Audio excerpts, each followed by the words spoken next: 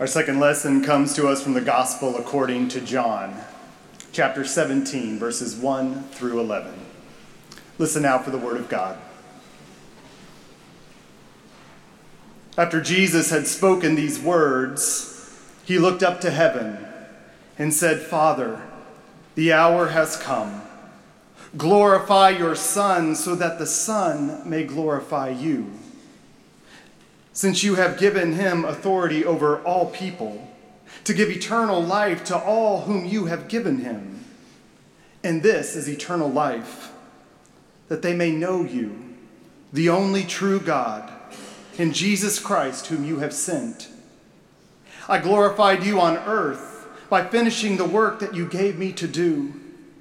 So now, Father, glorify me in your presence, with the glory that I had in your presence before the world existed. I have made your name known to those whom you gave me from the world. They were yours, and you gave them to me, and they have kept your word. Now they know that everything you have given me is from you. For the words that you gave to me, I have given to them, and they have received them, and know in truth that I came from you. And they have believed that you sent me. I am asking on their behalf. I am not asking on behalf of the world, but on behalf of those whom you gave me, because they are yours. All mine are yours, and yours are mine, and I have been glorified in them. And now I am no longer in the world, but they are in the world, and I am coming to you. Holy Father, protect them in your name that you have given me, so that they may be one as we are one." This is the word of the Lord. Thanks be to God. Will you pray with me? Holy One, may the words of my lips and the meditations of all our hearts be acceptable in your sight. O Lord, for you are our rock and our Redeemer. Amen. So I was watching the coronation the other day, and I began thinking, when you become a king, they give you a crown made of precious metals and encrusted with as many jewels as they can find. Throughout much of history and most of the world, if you became a bride or a groom, then on your special day, they would weave together a wreath of flowers and put it on your head. If you win the beauty pageant, they will put a glittering tiara right through the lacquer of your hair. And if you win the Olympics or a great battle, they might give you a chaplet of laurel leaves. If you become a saint, they will paint your picture with a halo behind your head. And all of these things, all these symbols are so powerful that anyone, almost anywhere in the world, will know what they mean the moment that they see them. They will know that you or the people around you, or maybe even God's self, they will know that somebody thinks that you are a step or two closer to heaven than everyone else around you. They'll say that you have been covered in glory. What they will not do, probably, is ask, why is it always a hat that does it? Why is it our heads that get crowned, that get tiara'd, that get haloed? Why isn't it our wrists? There's as good a body part as anything else, right? Why isn't it a great cloak that we put over someone when we want to cover them in glory? Why does someone not own pants of glory? No one knows for sure why hats became the thing to set people who are special apart from everyone else. But they suspect it might have something to do with what would happen if you were to climb a high mountain, the highest mountain you can find, one that's high enough to get you above the cloud layer. Climb a high mountain and stand with a low sun at your back and look down at the clouds below you. And if you do that, you will see your own shadow spread out across those clouds. And around your head, you will see a perfect circle of a rainbow. And no matter where you step, to your left or to your right, you will see that rainbow halo around you. Someone standing next to you will not see it around your head. They'll see it around their own head, but not around yours. And guess what this optical phenomenon is called? A glory. No one knows exactly why it happens. That's part of the fun about it. Even the smartest physicists in the world can't quite explain it. Although they know it has something to do with the sun shining through the water droplets of the cloud and the light being refracted and bent back to you. But what makes a glory different than a normal rainbow is that it only forms around your shadow. It comes back in such a way that it comes to the prism of your eyes, so it looks like it's only around your head, not around your body or your arms or your legs. It's only around your head, this glory. And they think that maybe that has something to do with why we decided that hats were the way to go. Because we're trying to mimic what people saw there in the clouds when they were high in the sky, as close to God as they can get. When they had passed through the troubles of the darkness and emerged into the sun and saw themselves crowned with the light of the sun. And all those hats, the crowns, the tiaras, the halos, are all attempts to mimic what you could see if you were standing on top of that mountain. All of them are derivative of that experience. Just like all the glory on earth, they say, is derivative of the glory of God. I think Isaiah is describing this glory phenomenon in our call to worship when he talks about thick darkness covering the peoples, but the Lord will rise upon you, and his glory will appear over you. In that reading we just heard, that long, convoluted reading, glory comes up over and over and over.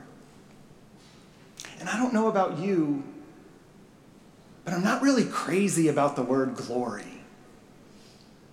I certainly wouldn't use it, 3 versions of it, 6 times in 7 sentences in a climactic moment of a gospel I was writing. Glory, glorify, glorify thy, glorify thou, glorify thee, glorify me. Majesty, splendor, glory. I don't know how to deal with these words. They seem like the names for dishwashing liquids. They seem like words that you'd find in travel brochures at rest areas on your way to the Smoky Mountains. I mean, maybe it's just an old word, glory. And it used to be a great word, but it just feels empty to me. Jesus says it over and over, glory, glory, glory, but he doesn't say exactly what it means. What is glory? Well, we know it has something to do with honor, with praise and adulation of the people, to be sure. Homer describes it as the fames of men. Greek mythology claims that the gods demand it, like Zeus or Aphrodite, those gods with long blonde hair and muscles. And those who wrote scripture seem to think that glory looks like light, that it shines and it glitters and it glows. But Jesus says something interesting. Buried in the middle of this prayer here, I don't know if you caught it. He said, "Glorify me with the glory that I had before the world was created." And when Jesus is talking about the world, he's not simply talking about this planet. When he says before the world was created, he means before any of it was here, before creation itself existed. And if that's what he's talking about, the glory that he had back then, whatever it was, had nothing to do with light. I mean, God hadn't said, "Let there be light" in the biblical story yet, right? So whatever that glory is, it's not just shining, it's not just shimmering, it's not just glittering and glowing. It's something else. And whatever it is, it happens in the dark. Which, if you think about it, is where God does some of God's best work. When God was brooding over the face of the waters like a mother hen, there in the beginning, before there was light, imagining creation, humming it into being.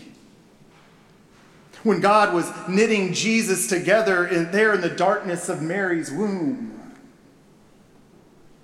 John's gospel begins by saying that the Word was in the beginning with God, but we didn't see God's glory until that Word became flesh. And that's kind of a crazy thing to say. Sort of the opposite direction that you'd expect to hear about God's glory. Glory isn't the transformation of mortal flesh into divine majesty. It's the opposite. It's the majesty becoming flesh. It's in the big thing getting smaller. The big, divine, unlimited, unknowable God getting human, limited, mortal, flesh. It's wild. That's the glory of God in the Gospel of John. We have seen God's glory in the Word become flesh.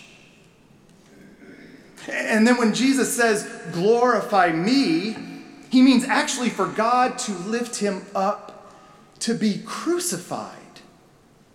In the Gospel of John, God's glory is the cross. That's so strange.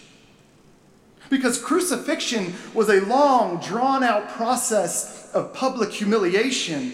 Each step systematically deprived the one of being crucified of honor and power. I don't think that's the type of glory that the Greek gods were after. It's not Zeus on the highest throne with a bucket full of thunderbolts and divine ichor flowing through his veins, feasting on sweet ambrosia. No, as Reverend Debbie Blue puts it, the glory of God in the Gospel of John doesn't shine, it bleeds.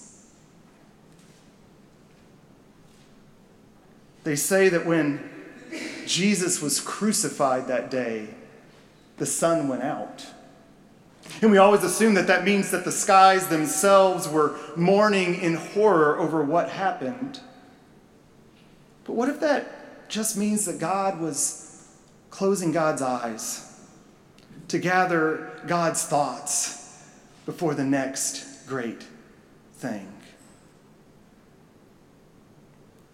God does God's best work in the dark. In the tomb there for those 3 days when God was pulling salvation out of murder and death, when the forces of law and order had destroyed God's self. There in the darkness of the tomb, God changed everything.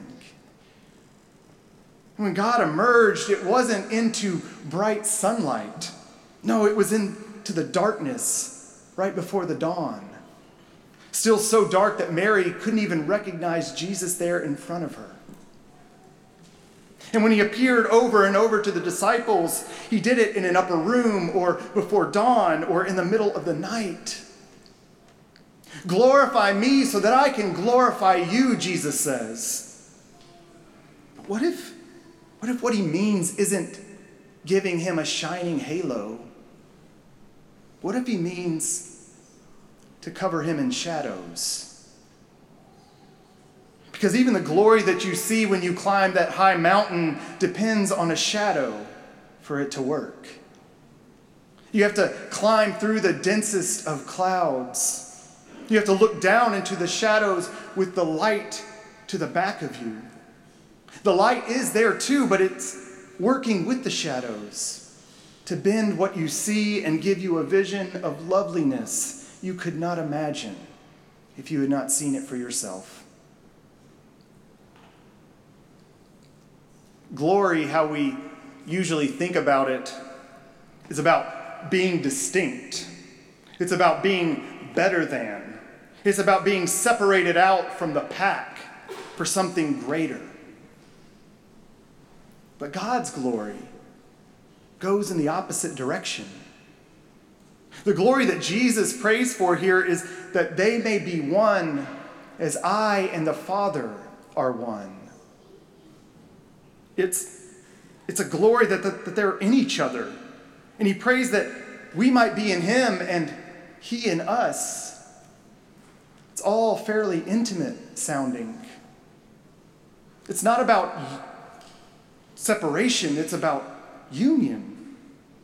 The glory is in what unites us, not what separates us out. It's in what brings us together. It's God with us thoroughly in mortality, skin, blood, suffering, death. I think the glory of God might be offensive to us. The Word became flesh, weakish. The great immortal God becoming like any other needy human being. We're needy at our core in a big way. I'm not sure we like that too much. We don't love our need or anybody else's need, really. Maybe it makes us feel inadequate or something. I think we want relationship. We want love. We just can't stand our own need. We'd rather have this glory system that works according to merit, where you can at least work your way up to something, where you get glory by being better than other people. Glory goes to the winner. We're not going to humiliate ourselves by needing love. We aren't very often fools for love. But God doesn't act like we do. God is so much a fool for love, so thoroughly chooses to be with us, chooses to give up power and honor, chooses to go to humiliating lengths in pursuit of us, dies on the cross for the sake of unity. And so I wonder, what if the point is not to overcome suffering, but to enter into it? What if God's glory is less about shining and more about shadows? Well-known Christian philosopher Nicholas Wolterstorff wrote a book titled Lament for a Son, which is an account of his own grief for his 25-year-old son's death. In it, he writes, God is not only the God of the sufferers, but the God who suffers. It is said of God that no one can behold his face and live. And I always thought this meant that no one could see his splendor and live. But a friend said perhaps it meant that no one could see his sorrow and live. Or perhaps his sorrow is his splendor. In great mystery, to redeem our brokenness and lovelessness, the God who suffers with us did not strike some mighty blow of power, but sent his beloved Son to suffer like us, through his suffering to redeem us from suffering and evil. Instead of explaining our suffering, he says, God shares it. Jesus points us in this direction at the very end of his gospel passage. It is in them, he says, that I have been glorified. The cross Christ bore was ours, the weight of it, our sin. And so too, our way to glory lies not in ourselves, but those we have come to serve. We're glorified not just in our own sufferings, through our own crosses, but we're glorified when we share in our neighbor's suffering, when we pick up the crosses that are not our own. And so maybe if we're going to do something special to the heads of people who are special, maybe if we want to imagine what the glory of God is like, we shouldn't imagine rhinestones and gems and precious metals. Maybe what we should imagine is the mourning veil. Maybe what we should imagine is the tears of the brokenhearted that fall down their cheeks. Maybe the glory of God looks more like the matted hair of somebody who's been trapped in their apartment with depression for weeks. Maybe it looks like the head bent over at the news that parenthood is not an option. If we're going to imagine what the glory of God looks like, if we're going to be glorified ourselves so that we can glorify God, maybe we ought to imagine something more like broken hearts and small acts of bravery. Maybe it shouldn't be trumpets blaring, but tears falling. Maybe it shouldn't be parades down the high street, but sitting next to someone at the mourning bench. Maybe it shouldn't be shining, at least not all the times.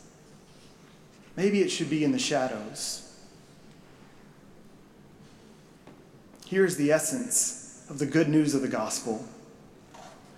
We don't have to wait and gain merit for glory. We don't have to play the glory game. Nor do we have to be lifted out of our sufferings, our sorrows, our hardships in order to see glory. In fact, the gospel suggests that those are the very places where we can expect to see glory more often than not. I once read this story from a surgeon named Richard Seltzer. One day, Seltzer had to remove a tumor from the cheek of a young woman. And after the surgery, the woman was in bed, her post-operative mouth twisted in a palsied, clownish way. A tiny twig of the facial nerve had been severed in the operation, releasing a muscle that led to her mouth. Her young husband was in the room along with the surgeon, and the woman asked, "Will my mouth always be like this?" "Yeah," the doctor said. "The nerve was cut." And she nodded, fell silent, and looked broken. Then the young husband smiled gently and said, "I like it. It's kind of cute." And all at once, Dr. Seltzer writes, I knew who this young man was. The doctor saw Jesus in this man. He saw Jesus in the man's gentleness and love, in his sympathy and brokenness. And then he saw Jesus afresh as the husband bent down to kiss her crooked mouth, carefully twisting his own lips to accommodate her lips, showing her that their kiss still worked and always will. Glory infused the hospital room that day. The glory of God's one and only, who came to dwell in the muck of humanity by taking on the nature of a servant. We have seen his glory. We still see his glory. It's all around us. You don't need mountains or clouds. Christ has fulfilled the words of the prophet Isaiah that every valley shall be lifted up and every mountain be made low, that the glory of the Lord shall be revealed to all peoples. Let's see it together. You need not reach for glory, because it has come to dwell with us, even in the valley of our shadows. It is Christ, the one who is in us and us in him, the one who comes into his glory with his wounds still visible. This is the glory we see. Thanks be to God. Amen.